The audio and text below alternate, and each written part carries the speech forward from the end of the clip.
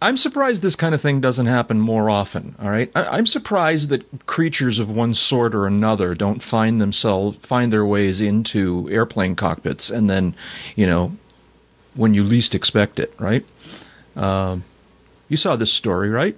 How often do you fly with animals, Jack? Well, I've had insects creep out from not deadly insects, but unwelcome nonetheless. Unwelcome insects that were gonna. I've told the story. I'm sure I told it on the podcast. One of my Never early before was it so salient as it is today. One of my earliest training sessions when I was doing my primary training, and it was within a few lessons of this that my instructor had given me the ground school lesson on kind of focus. No matter what happens in the airplane, you got to really keep flying the airplane. And the example he used was a fatal crash that they concluded was the result of a wasp being in the cockpit and just freaking everybody out. All right. And they all just went nuts. And so now we're doing pattern work at Palo Alto, and we're cruising along fat, dumb, and happy on downwind, kind of getting ready to do our thing.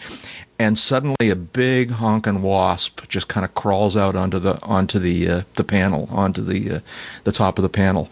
And I'm looking at him, and I kind of look to my instructor and I say, okay, I'm cool. That's fine. All right. Well, my instructor proceeds to go nutty about this wasp. All right. Mm-hmm. He takes a sectional and he starts to roll it up and he starts to bat at this wasp. And I'm going, what are you doing? Stop it. You're going to get him mad at me. Don't do this. And so he's waving at the wasp, trying to get it to go out the window. And the wasp eventually kind of disappeared, but we never actually saw it go out the window, so I was fine with this, but my instructor was the one who kind of went a little crazy about the fact that he found a foreign creature. But this one would have freaked me out too. This is the story about a for real snake on a plane. A rolled up sectional probably won't cure that. The snake, no. And this snake not only crawled out. So where was this? This was Australia. Australia, right, where they have real snakes. Well, they do, but they do, but they're not, of the same kind we have. Right. Some of them are just as benign, and some of them are as deadly as some of our stuff. I mean, this is a country that has rattlesnakes and coral snakes, and I don't count water moccasins in Australia. You mean? Yeah. No, here. Yeah, well, no, we do here too. Yeah. The North America. Right. No, yeah, here. Okay. Anyways, it's just west of where you live. Yeah. So this guy was apparently flying a Baron on a cargo mission of some sort in Australia, and soon after taking off, I'm doing this from memory because I haven't opened. I should probably open the story, but soon after takeoff, a snake crawls out from behind the panel or something like that. All right, and he sees it on the dashboard there, and he immediately says, Tower, I'm coming back to land. And let me find this story, because there was a line in this story that I thought was just priceless. He basically called controllers and said, I've got a snake in the plane. And to me, I just can imagine the controllers kind of breaking up laughing and go, yeah, right, sure you do. Right. We saw that movie too, right? But not only that, but this is apparently a local television news story, and a guy with a Baron had a problem with a snake, and he turned around and came back and landed, and it's not only local news, it's national news, and now it's international news. Well, it wouldn't be if it weren't for the movie. The movie is what makes it international news. I'm not so sure about that. Where is Samuel L. Jackson when you really need him? I know, right? David, you don't think this would be a big story? I absolutely think it would be a niche story that wouldn't have near the legs if it didn't have the roots in the movie. Yeah. Okay. And this is a snake with legs. Yeah. I don't know. I think we're kind of scraping the belly here, to be talking about. Well, but think about really we're in a situation. What tools will you put to work for yourself if you're sitting in an airplane and a creature crawls out like that you're worried could do deadly damage to you? Are you going to hand fly the airplane, or are you going to keep it on flight director and put it in heading mode? Well, I don't know. Go ahead, Jeb. Jeb? It really depends on the animal. Snake is probably about the worst case scenario. If we're talking about a couple of kittens, I'm not too stressed. Right. We could do a Gordon Baxter and just chunk them out and worry about it later. No. Okay, that's another story too, actually. But all right, so the guy found a snake on the airplane.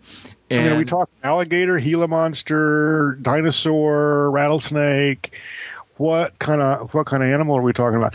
And I would suggest also that popping open the door and letting it suck itself out or something is not a bad strategy. I guess I don't know. Well, I was thinking in terms of the kind of nerves that might set in and what might the airplane feel like and respond like if it was picking up on those physiological reactions. You get into some shakes and you're trying really hard to stay calm, but everything's just kind of getting away from you. Now you're going crazy, and push the button, put it on flight director, turn it on heading mode. Well, but he apparently, let's see if it says where he was in the flight. I got the feeling from when I read this story that he was like pretty early in his flight. I got that. Yeah, he turned around Pushed and the went autopilot, back. put it on Just left the Darwin airport. There you go. He said to the controller, the quote here is, he said to the controller, "I'm going to have to return to Darwin. I've got a snake on board the plane." All right. And I just have this image of the controllers just rolling around on the floor. Oh, yeah. They're like... He was a few minutes out. "Hi, mate. What's the problem? You can't handle a small snake?" Yeah, that's right. That's right. This isn't a snake. This is a snake. Yeah. And Jack, your wasp story reminded me of Second Sun and Fun in my experience, and was getting to fly some airplanes, and they had as a runway that taxiway that runs from in front of the old media center about halfway to Choppertown. Right. That was the ultralight runway. Really? And where Vintage parks airplanes and airplane camping now was where the vendors were all set up. And it was the year when they had 300 plus airplanes tied down on the field, and out somewhere in the neighborhood of 150 vendors selling these bloody things. All these demo flights going on, all these guys that had brought their little airplanes in, they're doing flyouts. And the open flying period in the afternoon is going on. We've got about 20 minutes before the air show closes us down. And there must be 80, 85 airplanes circling the pattern that trying to get in there. We're not allowed to go over the Piper plant. Can't get north because then you get close to 927, and south, well, that's where the warbirds were coming in. So we kind of stuck to ourselves there, and a bumblebee came through the arc of the propeller of the weed hopper that I was flying back from Circle X and stung me in the arm that was holding the control stick. Oh, yeah, okay. And I'm allergic. Oh, better yet.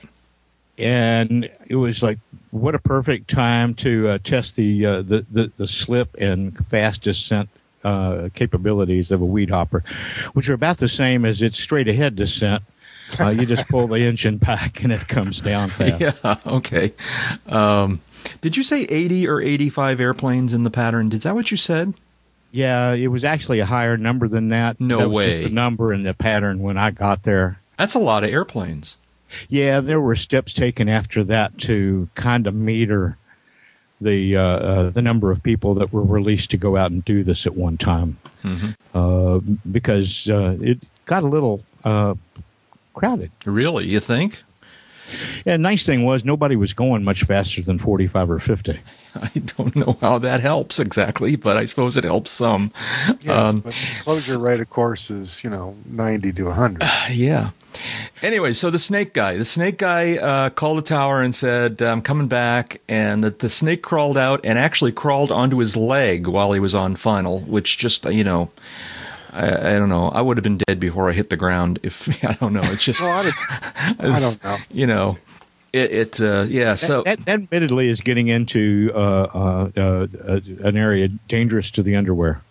Yeah. Oh, yeah. Absolutely. Yeah. But then now, so apparently he lands successfully, safely. All right, gets out of the airplane, and now they can't find the snake. The snake has disappeared.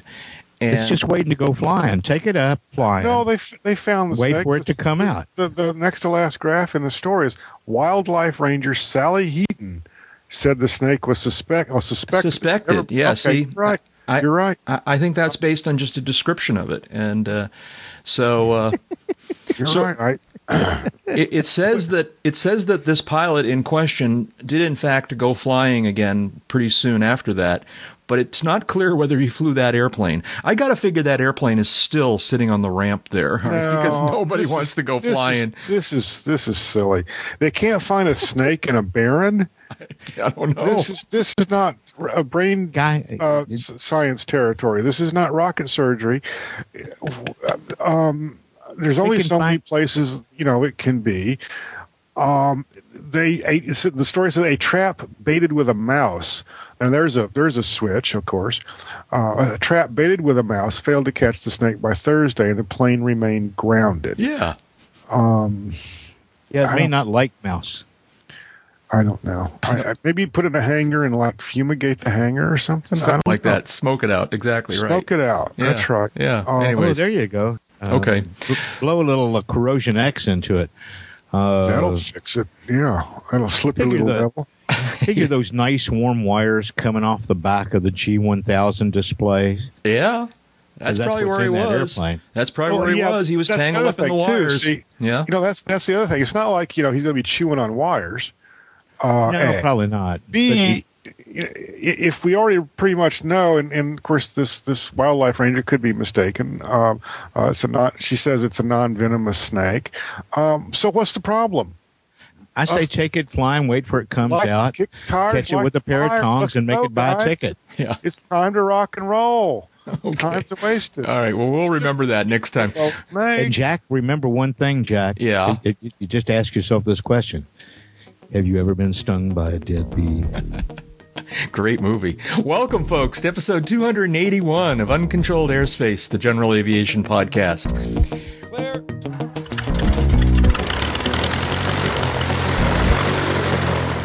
You're going to be hearing a little bit of background noise throughout the day, but it's just airplanes, so it's not really noise. Good background noise. That's yeah, right. this is the best seat in the house. That's right. We got Skywriters now. We got Skywriters now. Skywriters now. Does that say UCAP? I can't. It's got a runway in the front yard. And you're on site, clear. Turkey National Ground, good afternoon, sir. Taxi via Foxtrot and Delta. We're recording this episode on Thursday, April 5th, I think, 2012. And joining me here in the virtual hangar are my two good friends. The travel situation is a little switched around this time, so let me explain. Dave Higdon's out there talking to us from his home base in Wichita, Kansas. Hi, David. How are you doing tonight? Doing lovely. Catching up with friends. I mean, it's been days. Oh yeah. So you're only back from Sun and Fun a couple of days now, right? And yeah, got home Monday evening early enough to say hello to the neighbors and have dinner with the bride, and then sleep about 14 hours. Yeah, tell me about it. And also here tonight is Jeb Burnside, who's coming to us today from the belly of the beast. He's inside the Washington, D.C. Special Flight Rules area. Right. That's right. The forces of darkness are all around you, right? That's right, yeah. So, you flew up on, what was it, Monday morning? You flew up to... Well, yeah, okay, yeah. Morning's relative. Monday afternoon. You flew up there you're attending a conference up there, right? Yeah. The Aircraft Electronics Association is having their annual convention and meeting here. Great show. Yeah, it is a great show.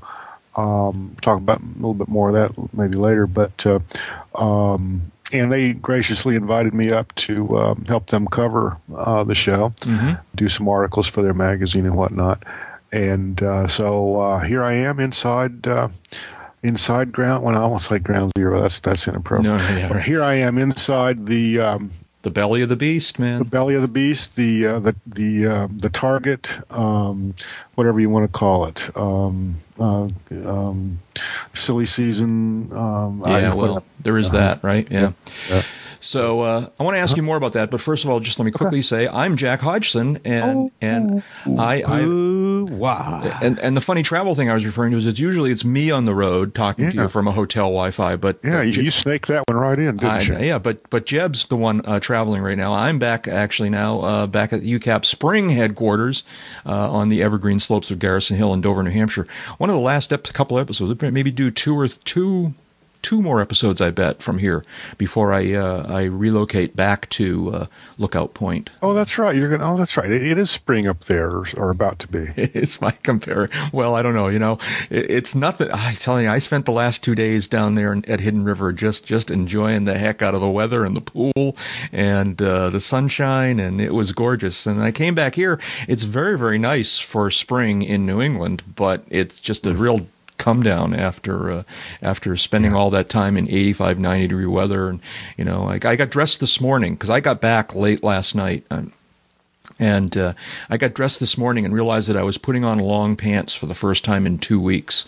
And I just, had been totally into the Florida thing ever since I got down there. So anyways, so you flew up to the D.C. area. Now, you didn't actually fly the Debbie into the CIFRA, right? You avoided that thing. I did, actually. Oh, you did? Remember, we're talking about 2 different layers of airspace here. Yeah.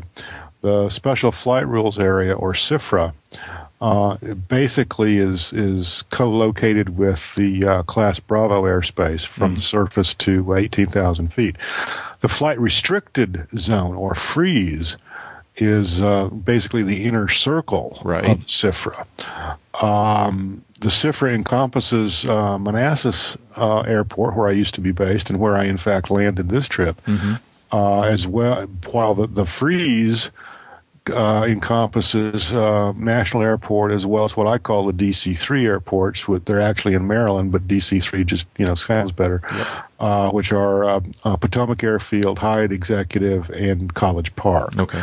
I have the paperwork to fly into those 3 airports, but almost by definition, they don't have rental cars because they don't have a whole lot of transient traffic. Have a lot of So I need a rental car. Okay, then I stand corrected because I was under the impression that Manassas was outside of the CIFRA. But I stand corrected. It's not in by much.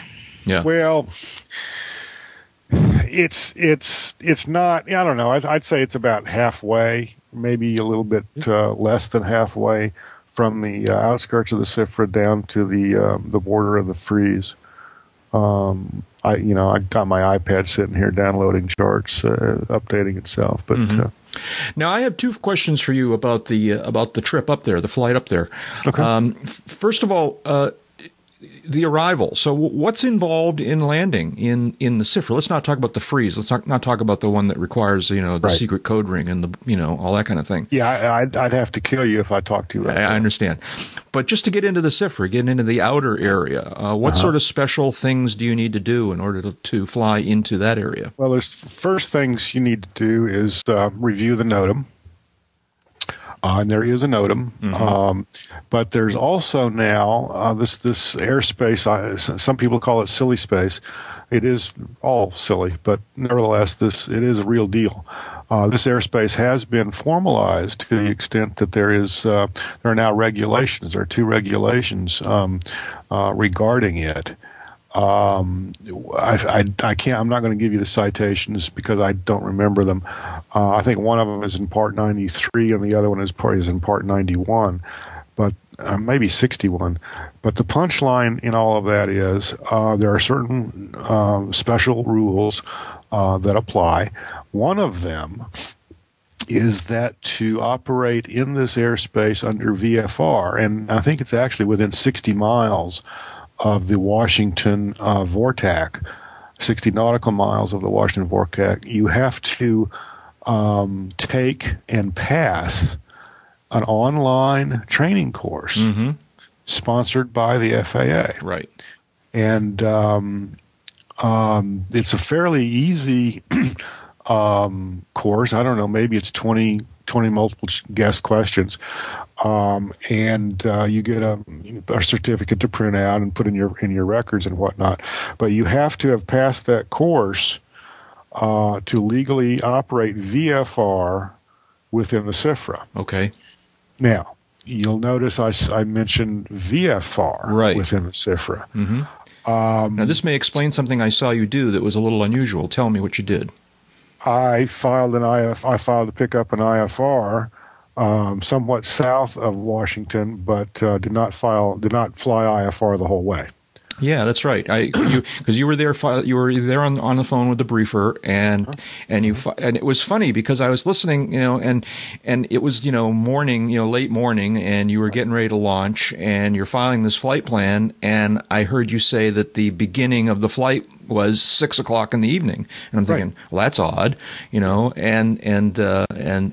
then you said the duration of the flight was 30 minutes, and I go, oh, wait a minute, that's what the heck? And then I started to think about it for a little while, and I jumped to the conclusion, apparently correctly, which it doesn't happen very often, that this was some sort of security-related thing, and that you needed an IFR flight plan, but you didn't necessarily want to get onto it until you were, nearby. I didn't need an IFR flight plan per se. I needed a flight plan. It could have been an IFR flight plan, or it could have been what they call it a VFR CIFRA flight plan, which for all intent and purpose is basically an IFR flight plan without the separation standards and without the weather minima. Mm-hmm. It's the IFR flight plan for people who aren't instrument rated and who shouldn't be filing IFR flight plans. Well, yeah, but it only applies to the CIFRA. Okay. Right. Only applies to the CIFRA. Right.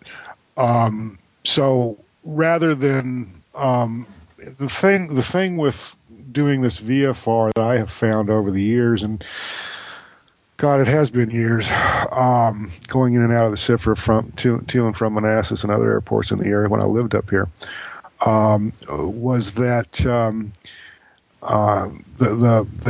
the CIFRA clearance and the CIFRA rules for VFR operations are pretty much the embodiment of a bastard child, because you have all of the filing requirements, you have all of the communication and transponder squawking requirements, you have all of the other regulatory requirements, like taking this course and all this kind of thing. But you don't have no benefit other than, of course, not being an enforcement issue or getting shot at or whatever. Plus, there are some other things that apply to all this that just make it all much more simple to file IFR in and out of the CIFRA. Mm-hmm. You get separation, you get, better service, all this kind of stuff, going in and out of the CIFRA under IFR when you don't get any of that, doing a VFR. Yeah. So your arrival into the CIFRA was uneventful, or how did that go? It was relatively uneventful. In fact, I had been talking to Washington Center, obviously getting flight following for a long time, and I had filed to pick up the IFR over the Gordonsville VORTAC, which is, I don't know, just this side, just the D.C. side, I guess, of the Richmond, Virginia area. And one thing led to another, and I'll kind of get into that a little bit later, perhaps. One thing led to another, and I picked it up early. And, climbed up to my IFR altitude and motored on in. As it turned out, I think half of the AOPA fleet of airplanes was airborne in the same general vicinity. Craig Fuller was flying the Husky back from Sun and Fun. Someone else was in their Caravan, and there was a third airplane involved. I don't remember. It wasn't the Citation, I know that much.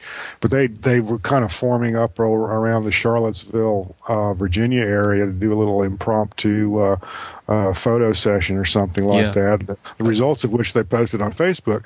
But I was on the frequency to hear them trying to form up on. Oh, really? So, that's interesting. Yeah. I saw that picture. I believe it was the award Husky, right? It was the he was the flying sweepstakes airplane. The sweepstakes. Right. He was flying. Fuller was flying his Husky. the caravan, was. the caravan was there, and then the sweepstakes Husky was the third airplane. Yeah, and Fuller was crowing about a serendipitous picture that he took, that he thought he was just taking a picture out the window of the caravan, I guess, but by chance he caught apparently the reflection of the Husky, on the other side or something like that. Anyways, so you heard all that. It's interesting. Well, I didn't hear all of it. I heard the caravan pilot, canceling IFR and telling the controller he was going to try to loiter a little bit in the Charlottesville area and wait for some company traffic, and then he's talking to the other aircraft on a different frequency, of course, and trying to coordinate things, and comes back up on the TRACON frequency and is asking if they're painting any traffic coming up behind him. And about that time, both me and the controller got really busy because I don't know what is up with the Manassas Tower, but after all these years, they still haven't gotten their act together. They were just running behind, and there's some guy in a Citation doing, 250 knots trying to get into Manassas and couldn't see the airport, and and I'm cleared in to follow the Citation. Well, I can't find the Citation. The sucker's moving at 250 knots. Yeah. And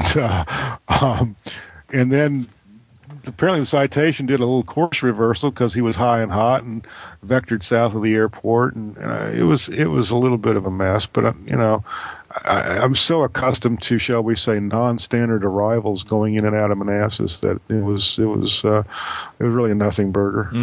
Yeah. But now, the other thing I wanted to ask you about your trip that day was, so I spent that day, thank you very much, by the way. Cool. I spent that day sitting by your pool, surfing the web and working on podcasts and taking little dips in the pool. It was a wonderful day, all right? But one of the things I did throughout the day was to observe your progress on the internet. And my primary observation is that the Debonair was not zipping along at its normal high rate of ground speed. No, it was not. What was that all about? What was going on? That was one of the bumpiest. It was like a bad roller coaster for like 4 hours. Really? Yeah, it was just, it had 20, 25 knots on the nose average the whole way. Oh man, I hate that. Yeah, and bumpy, and you basically I'm trying to run the airplane top of the green, and it was continuous light. I would call it light turbulence. Things weren't bouncing around the cabin, but it was that kind of a day, and it was also the kind of day where if you're trying to run the airplane at the top of the green and you got kind of these bumps and everything going on. Every now and then you're going to have excursions into the yellow arc, and every now and then you're going to have excursions down, well into the green arc. And it was just a long afternoon. Mm-hmm. Yeah. Just a long afternoon in a lot of ways. All of that having been said, we're still talking about 4 + 30 from Sarasota to Manassas. So that's not too shabby. No. Especially when you consider, I took the airlines home the couple days later, and this is not totally the airline's fault, but just door to door from leaving the place where I was staying in Sarasota to arriving back here at Garrison Hill was 16 hours. It was a long day. You could drive it in that almost. Almost. I was going to say, start the meter when you arrive at the first airport. Yeah. In the meter when you leave the last airport. Well, it was half of that 16 hours, literally half of that 16 hours was sitting in airport terminals.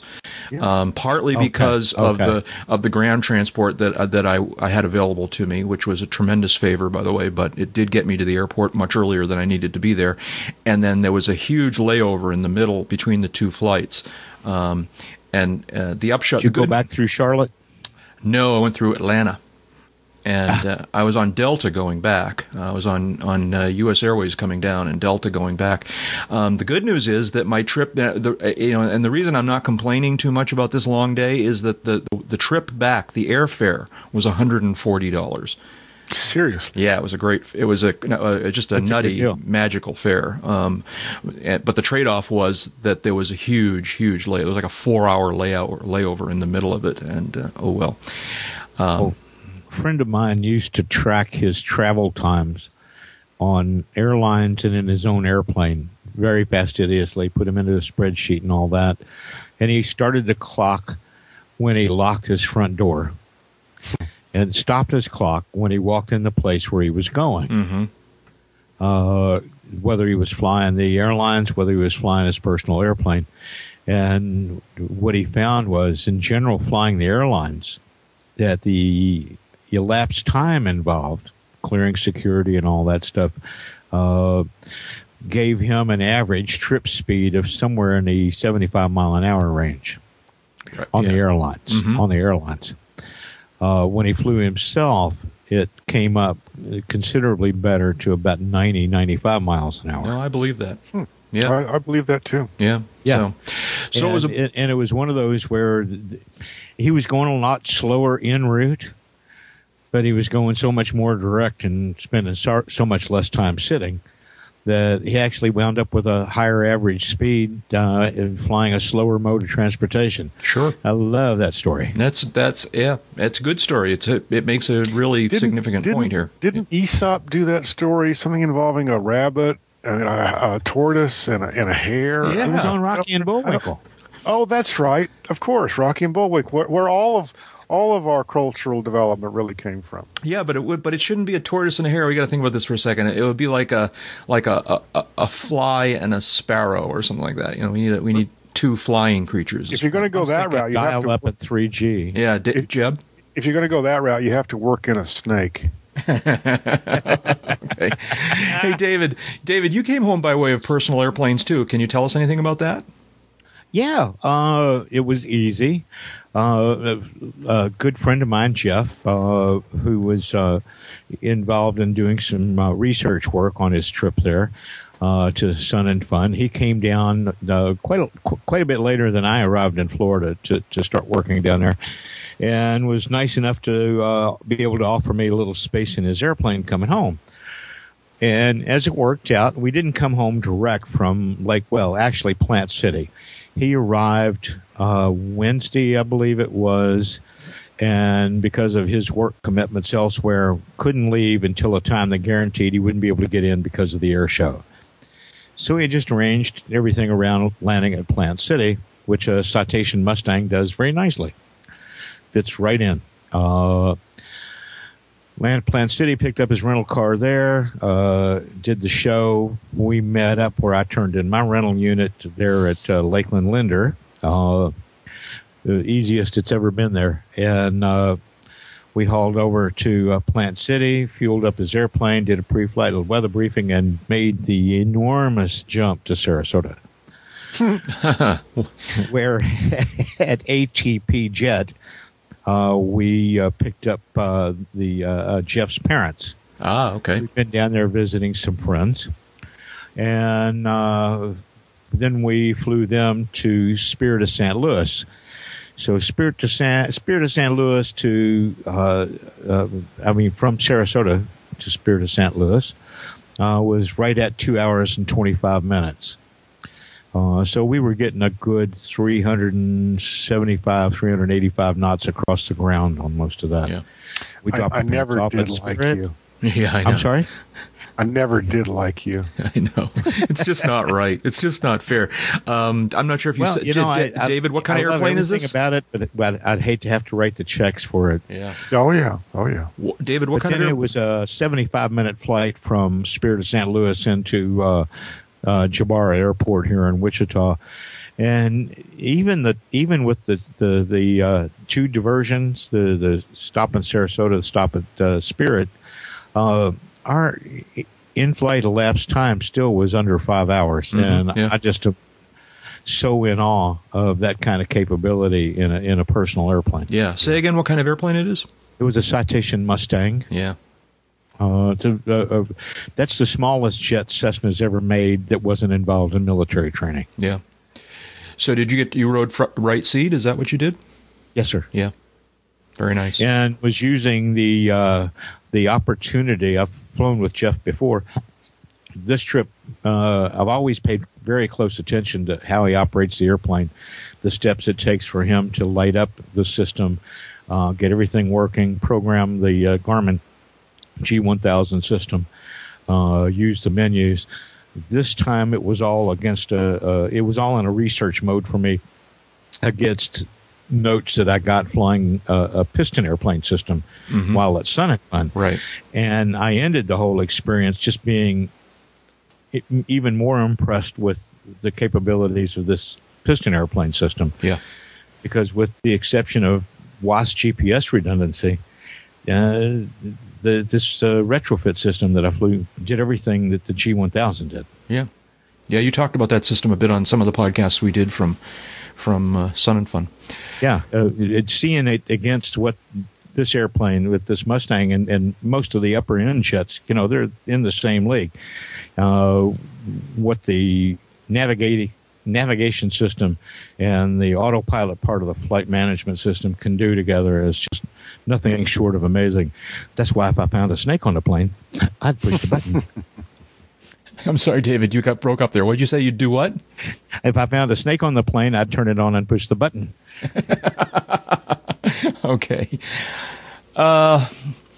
So I saw here's a story that I saw. I think I saw it just at the very beginning of Sun and Fun, and it's kind of been sitting here for a while.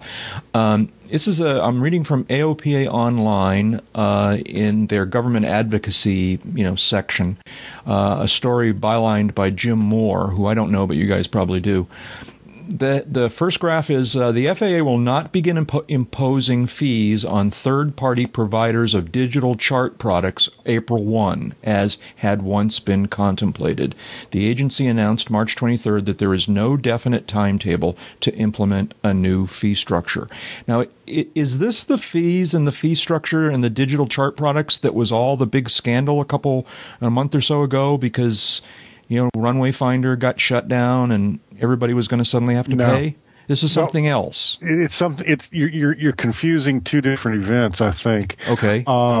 First of all, yes, this did sort of hit late last year / a couple of months ago in the scheme of things, where the FAA decided, 3 or 4 years ago, the FAA decided that it was going to start making available for free all of its charting products in a digital format.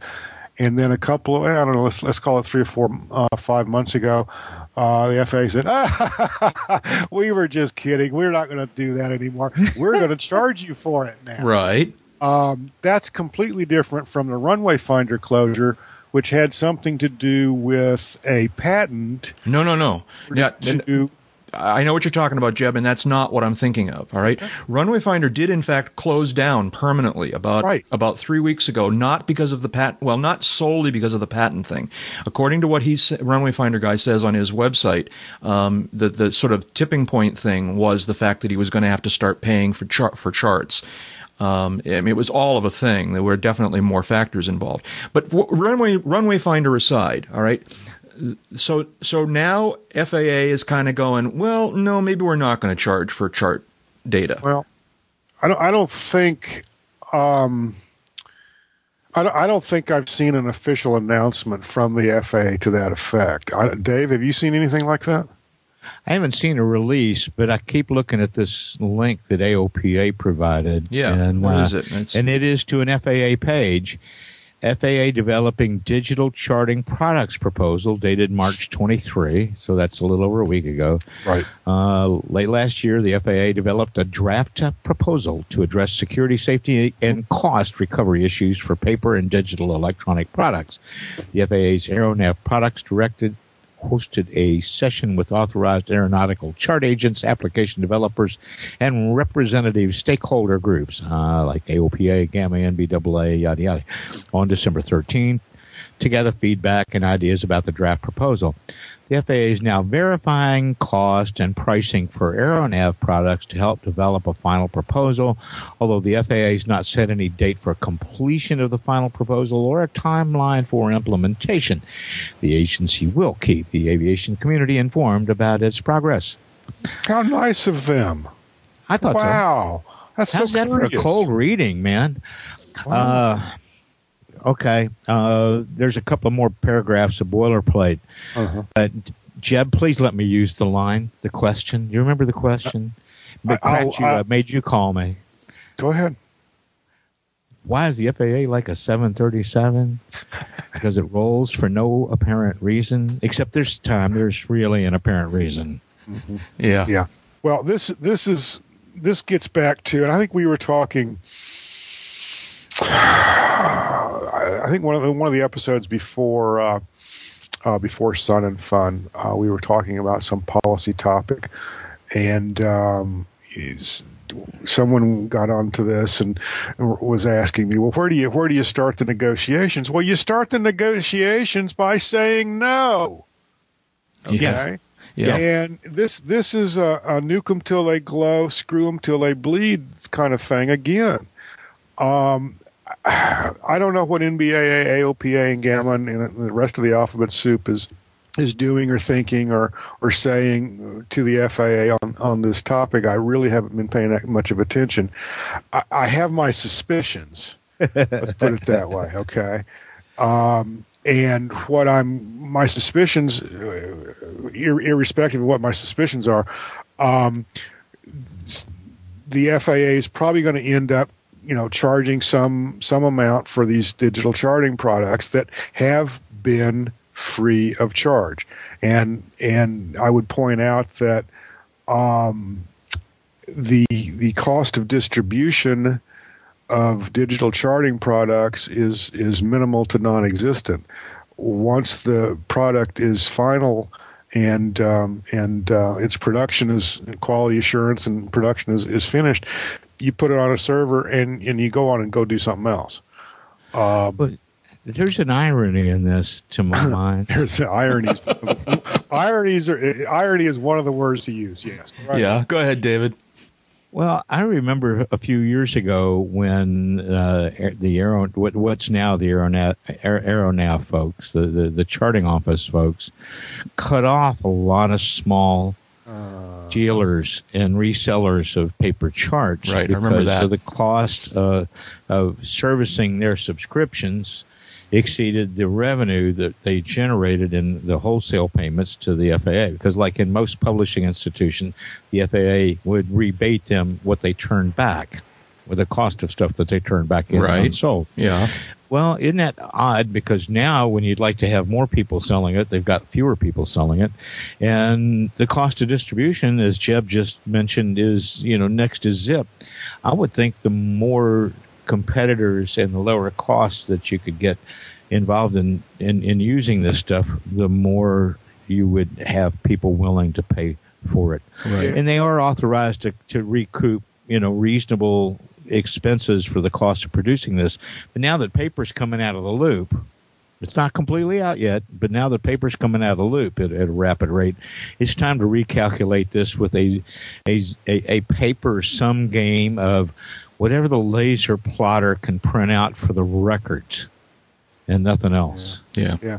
It's almost as if, some competitor out there is kind of twisting the knife or telling FAA to try to recoup some of its expenses here, so that the FAA won't be giving away its charting products free and competing with that private entity. But I can't imagine such a thing, and I can't imagine any private entities out there that would do such a thing. No, that would never happen. That would never happen. No. Well, this whole thing. Let me ask you a question here. Yeah. Came across a guy at Sun and Fun last week who was talking about getting ramp checked, and the inspector not being interested in looking at his electronic flight bag as part of his quote-unquote cockpit paperwork, and insisted on seeing the appropriate sectionals or charts for the trip the guy was on. Mm-hmm. And I was like, VFR trip? I wasn't aware that there was an actual requirement for VFR only, that you actually have to carry anything. Yeah. And then the guy says, oh, but you've got the electronic, but you also have to have paper for backup. No, you don't.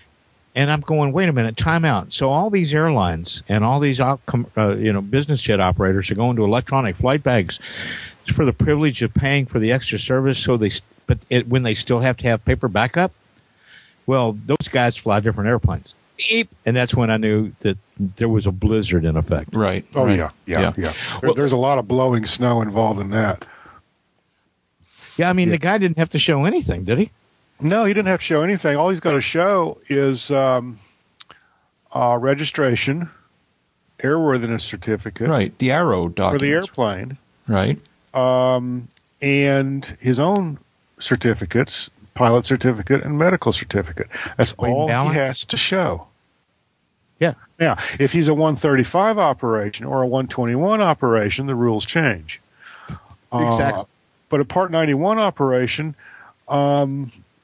we just covered that. So Right. Now, wait a minute. So my training was that even for a simple VFR flight, I needed a sectional. You're saying that's not the case.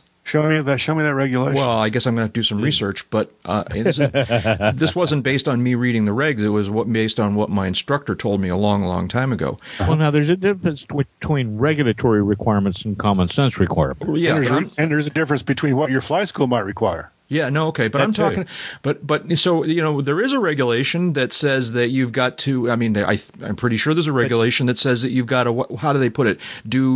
Have basically done the research about the flight. All right, Familiarize yourself with all aspects. there you go. Thank you. It's not a direct quote, but one could make a case that if you don't have a sectional, you haven't done that.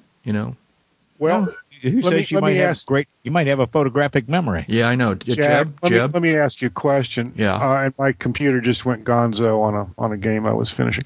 Never mind. Let me ask you a question.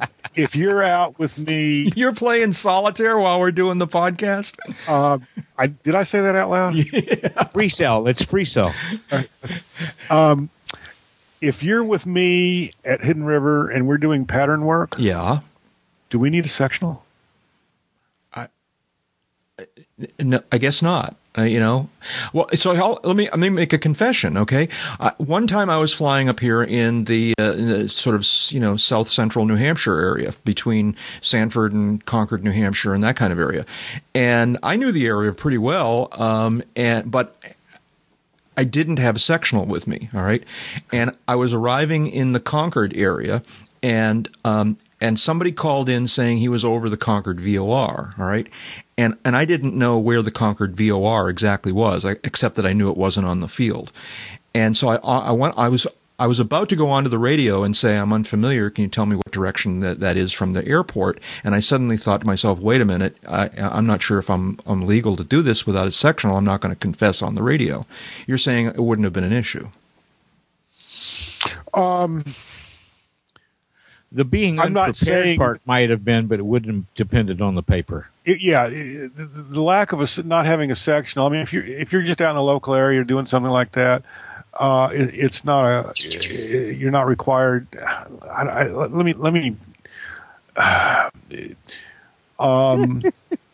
the regulations for Part 91 operators are minimum standards. Mm-hmm. Okay.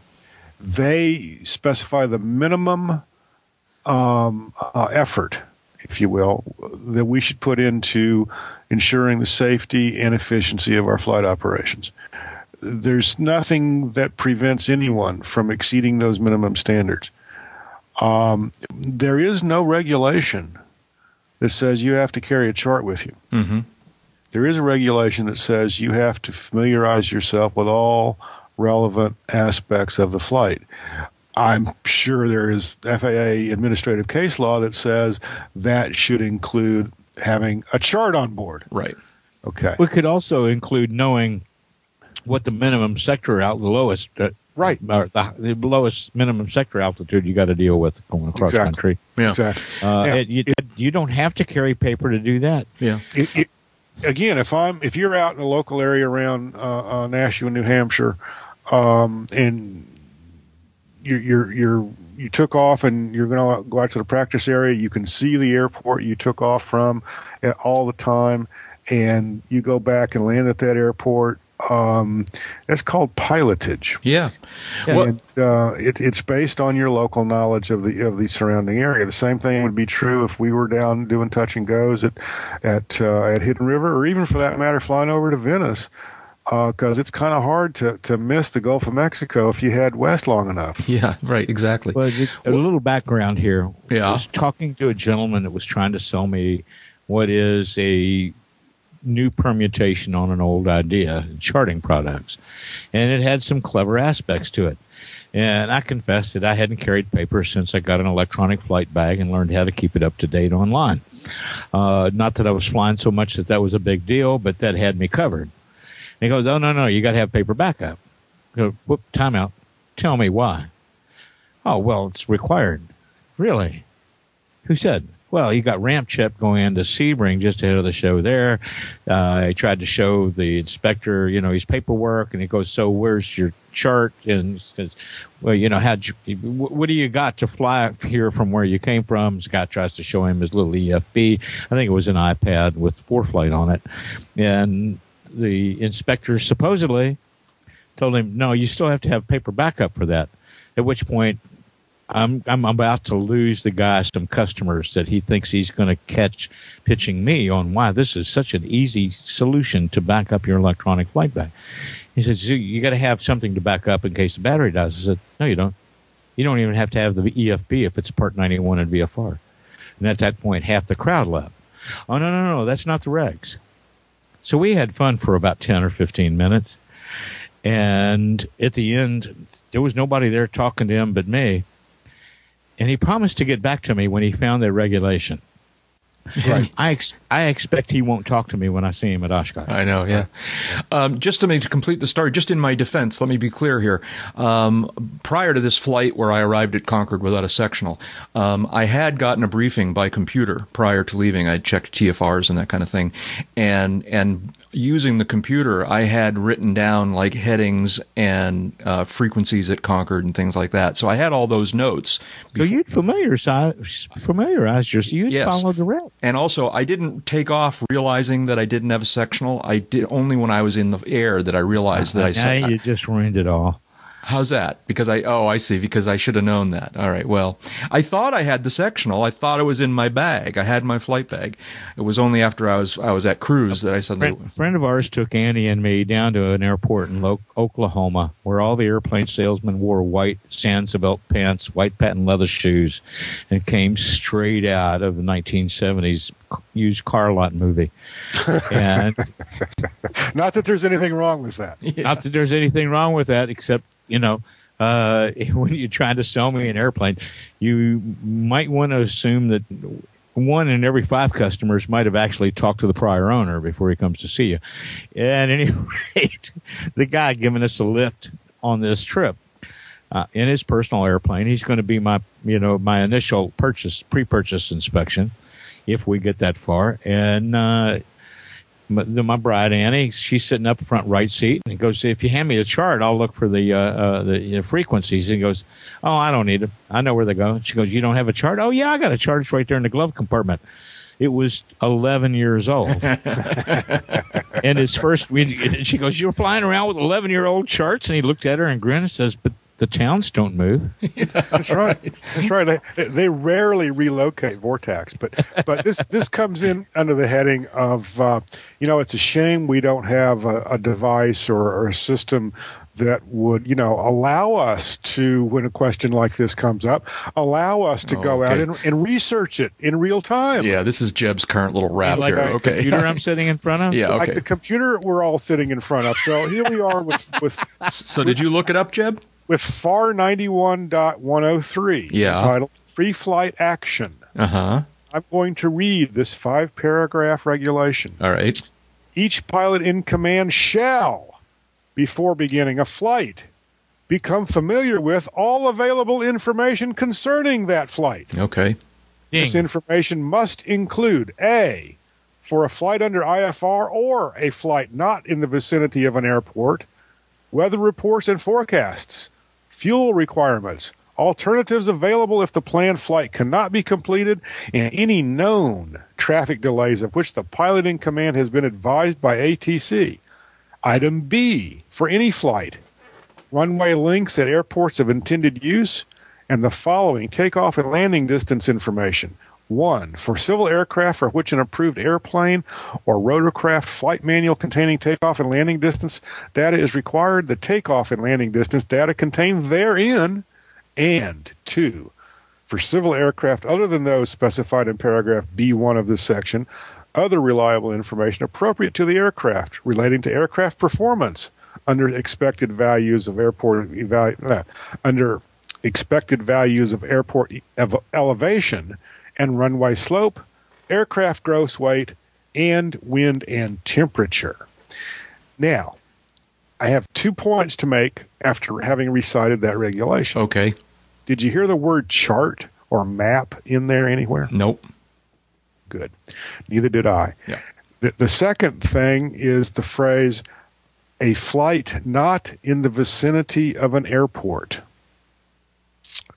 What does that mean? I don't know. None of that applies if you stay in the pattern. What is the vicinity of an airport? The pattern, right? I figure it's visual range myself. The ATA. That's the way I would answer that question. But that, of course, depends on the weather. Okay. Exactly. It's not a fixed number. It's not a fixed value. Depends on altitude. And it would be a bigger distance at night than during the day. That's right. It depends on altitude also, right? Yep. Okay. So there's some wiggle room in all this is kind of the punchline. Yeah. And you don't even need KY to wiggle. No. Hey, listen, we're reaching the end of our allotted time. And where is Samuel L. Jackson? Really need him. I know. We got a couple shout-outs here. Let's see now. David, what's the story with this summer camp at the Kansas Aviation Museum? Well, they have 3 4-day programs for 1st through 5th grade, 6th through 8th, and 9th through 12th grades, where the campers can learn about flying jobs, get sim time, tour a couple of airplane factories, help build a plane at the restoration facility at the Kansas Aviation Museum, build and fly a model, and go on a flight, a discovery flight, and get a tour of McConnell Air Force Base where the KC-135 aerial tankers are based. A very large number of them fly out of there on a regular basis and meet some of those pilots. That's the KansasAviationMuseum.org. It's about $250 per camper. They got to bring a bag lunch. This may be something that you want to come into town, and while this child is going to the aviation summer camp, you can tour all the wonderful attractions of Wichita. Yeah, very cool. Hutchinson. Very cool. So, yeah.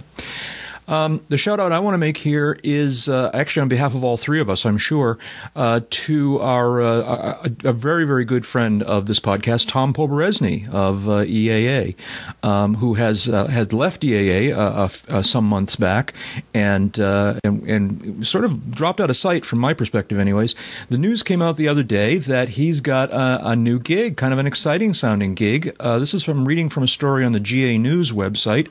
Tom Poberezny joins Citation Jet Pilots Owner Pilot Team. Tom Poberezny, Chairman Emeritus of the Experimental Aircraft Association, has joined the leadership team of the Citation Jet Pilots Owner Pilot Association, serving as Vice President of CJP Events and Programs and Chairman of the 2012 CJP Convention in Coeur d'Alene, Idaho in September.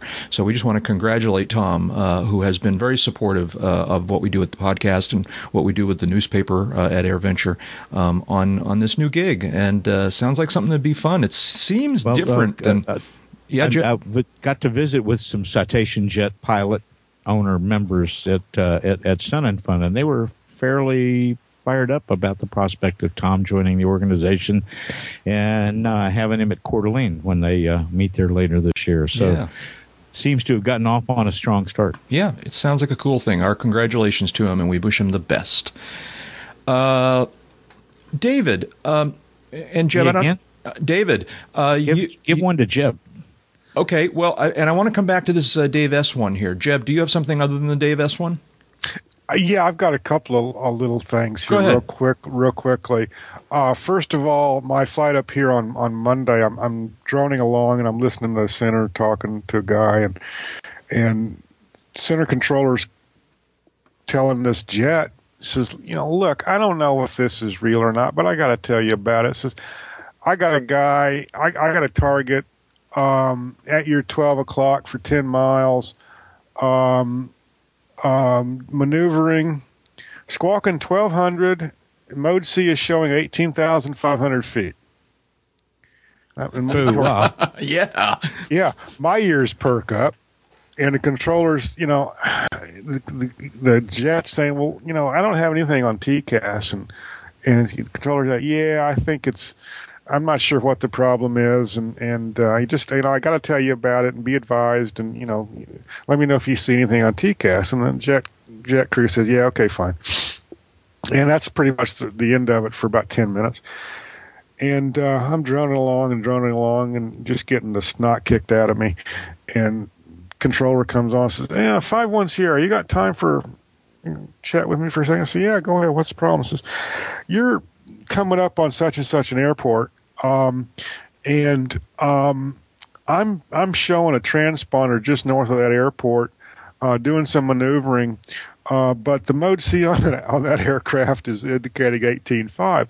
Can you, any chance you could switch over to the local CTAF there and broadcast in the blind and see if anybody's in the area maneuvering, doing some practice? And I said, yeah, I'll be happy to check on that. So I said, I'll call you right back when I come back on the frequency. He says, all right, fine. So I switched over to CTAF and made a couple of calls in the blind and finally got somebody to respond. Yeah, we're out here doing such and such. And said, well, I don't know if it's you, and it doesn't really matter, but Center asked me to pass along that, your mode C is indicating 18.5. It's like for you to kind of like turn it off. And there was some other guy in the mix here, headed southbound. We missed each other and all this kind of thing, but I just thought the whole thing was kind of funny. Just a little shout out to the DC Center controller for having to put up with all that nonsense. And my other one here is I'm absentmindedly, clicking through Facebook here while David's talking, as I'm wont to do, and I come across a page on Facebook that's called PACA International, PACA International. PACA stands for Pilots Against Cirrus Aircraft. Okay.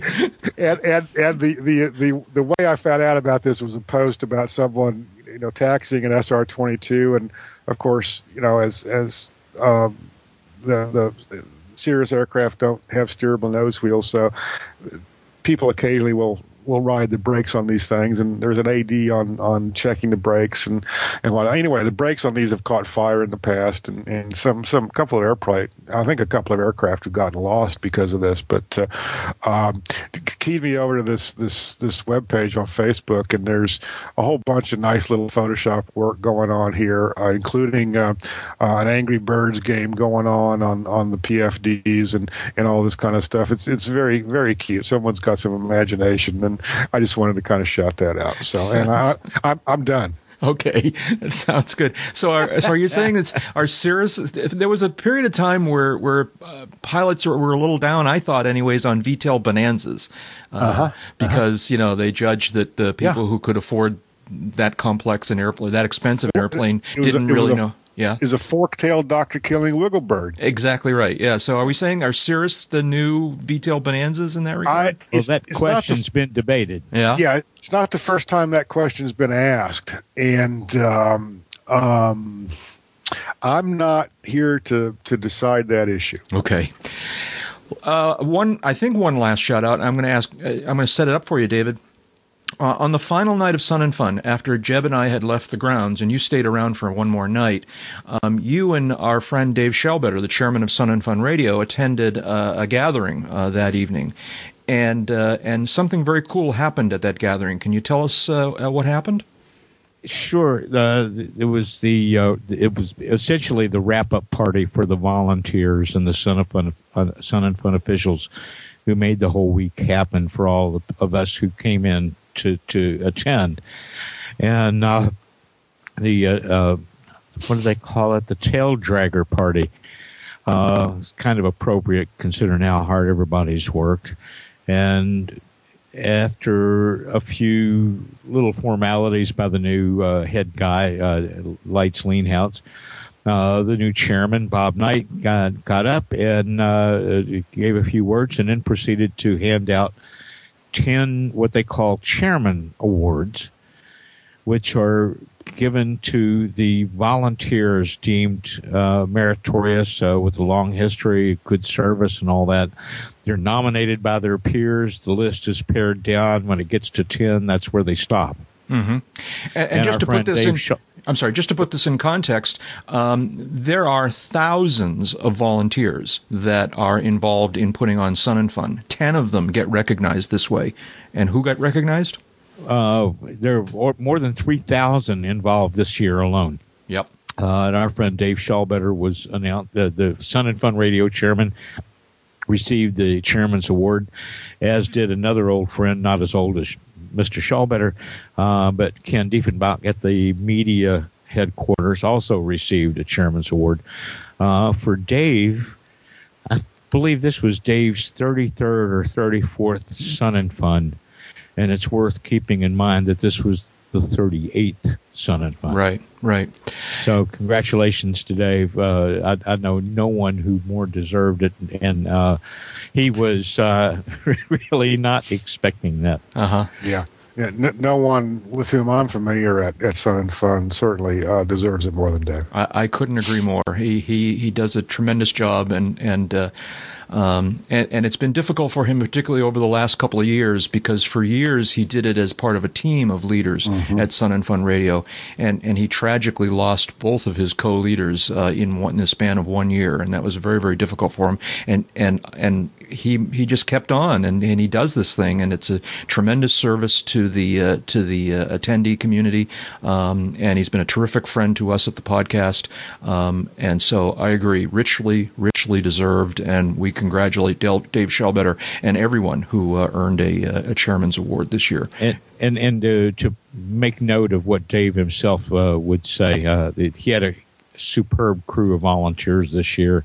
I don't think the station operation, I don't think I've ever seen it run better or more smoothly, and with less trauma than it did this year. So, that kind of good work isn't done alone, and Dave would be the first to tell you that he shares that award with his volunteers. Yep. Time to stick a fork in this one. Let's see now. I don't know. I've done this only 280 times. Don't worry, we're patient. Yeah, that's okay. We'll put pause or push pause or something. Yeah, well, I'll just edit it. I'll make it sound pronounced pause. Yeah, I'll make it sound genius later on. Jeb Burnside is a freelance aviation writer and editor, serving as the editor-in-chief of Aviation Safety Magazine. Jeb, what have you been working on? Anything you can tell us about? Well, I'm putting the finishing touches on the May issue of Aviation Safety Magazine. A couple of really good stories in there. And Bob Wright, who formerly was he's retired now, but formerly was the lead executive in the GA in general aviation at the FAA, been writing some articles for me, and he's got a nice little piece in there comparing and contrasting two different pilots, one of whom is by the book and complies with all the regulations down to the letter, versus someone who, is doing it right, but maybe doesn't have all the regulations T's crossed and I's dotted, and as I say, it's a kind of a compare and contrast thing, and kind of asking the reader to make the judgment on whose approach is better. So it'd be sort of like the guy who arrives overhead Concord, New Hampshire, without a sectional. It's kind of like that, even though. That's not the example we use in the article. I'm sure. Anything else? Go ahead. So there's that, and of course I'm here for the Aircraft Electronics Association, and whatever I come up with out of this event will be in their June issue. Mm-hmm. So that's aviationsafetymagazine.com and AEA.net. And I pop up occasionally on avweb.com as well as, I guess, jeburnside.com, although I haven't been there in a while. And Dave Higdon is an aviation photographer, an aviation journalist, and the U.S. editor for London's World Aircraft Sales magazine. David, what have you been working on? Anything we can take a look at? Let me think here. It's been so long since we were last together. Do have a little piece coming out in that, I believe, in that publication Mr. Burnside's working on. Some stuff coming up in World Aircraft Sales Magazine, something coming up in the May Avionics News, and have a story in the April one. I just can't remember what it is at the moment. We were hanging out at Sun and Fun, and you're just like one of the busiest writers in aviation right now, it seems. I don't know, that's probably not totally true, but you got a lot of things on your plate these days. Well, I'm blessed with a nice variety of clients that let me exercise my brain in this business at all sorts of different levels, and in a variety of topic areas. And I value that highly because I have the attention span of a 6-year-old. So, where can we find those things and other things like you on the internet? Well, other things like me, you probably don't want to go looking for. Your spam fighter will probably clean them out. I'm sitting here shaking my head as I said those words. What in the world? Penicillin. Where are you on the internet, David? Avbuyer.com, AEA.net, on Avionics News. If you belong to NBAA, sometimes in the Business Aviation Insider. Or, just take a wild shot and read some of the old stuff. It's fun, too. And I'm Jack Hodgson. I'm a private pilot, a freelance writer, and a new media producer. Please check out my latest Kindle ebook, Around the Field Volume 1, the stories of the people, places, and planes of the Oshkosh Fly-In. You can, and I'm soon to put out just a little thing that I put together that's long overdue, but I'm going to put it out anyways, of some interviews that I did back in January when we were at the Sebring LSA show. I interviewed about half a dozen individuals there about some of the airplanes and about the show, and I'm finally getting that together. So that'll be out in Amazon in the next, hopefully, well, certainly within the next month, I hope, knock on wood. And Volume 2 of Around the Field should be out in the next month or two as well. So you can, but whatever it is I've got available on Amazon, you can check it out at amazon.com/author/Jack Hodgson. And in general, you can learn more about me at jackhodgson.com and aroundthefield.net. Big thanks to Jeff Ward for creating our show notes and for all the other help that he gives us on the podcast. Thanks to Mike Morgan, to Royce Earl, and to the many other listeners who have created the UCAP disclaimer clips. There's that cat again. We are also very grateful for the financial support we receive from our listeners. For information on how you can make a donation to this podcast, see the Uncontrolled Airspace homepage and the box in the right-hand column labeled Tip Jar. Doesn't need to be very much, just $10 or $15 over the span of a year is a big, big help. And don't forget, you can visit with all of us at the Uncontrolled Airspace website. You can read the blog, view the forums, check out the wiki, the aviation movies list, the new ratings webpage of fame, and more. All of that is at uncontrolledairspace.com. David, you were going to say something? I wondered, have you ever been stung by a dead bee? There's only one way to get as old as Walter Brennan, and that's to go fly, because remember, time spent flying is not subtracted from your lifespan. Bye-bye. And that's enough talking. Let's go flying. Have you ever danced with the devil in the pale moonlight? To have and have not, by the way, right? Yes. Yeah, Walter Brennan. The dead bee? Yeah. Walter Brennan. Walter Brennan. Plays Eddie. Yep.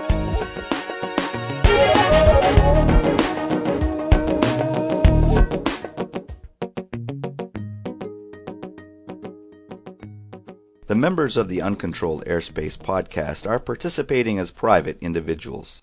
Their comments do not necessarily reflect the views of the various organizations they work with. Also, anything you hear on this podcast that sounds like advice on aircraft operation is obviously very general. You should always consider your own situation, remember your training, and fly the airplane. But you knew that.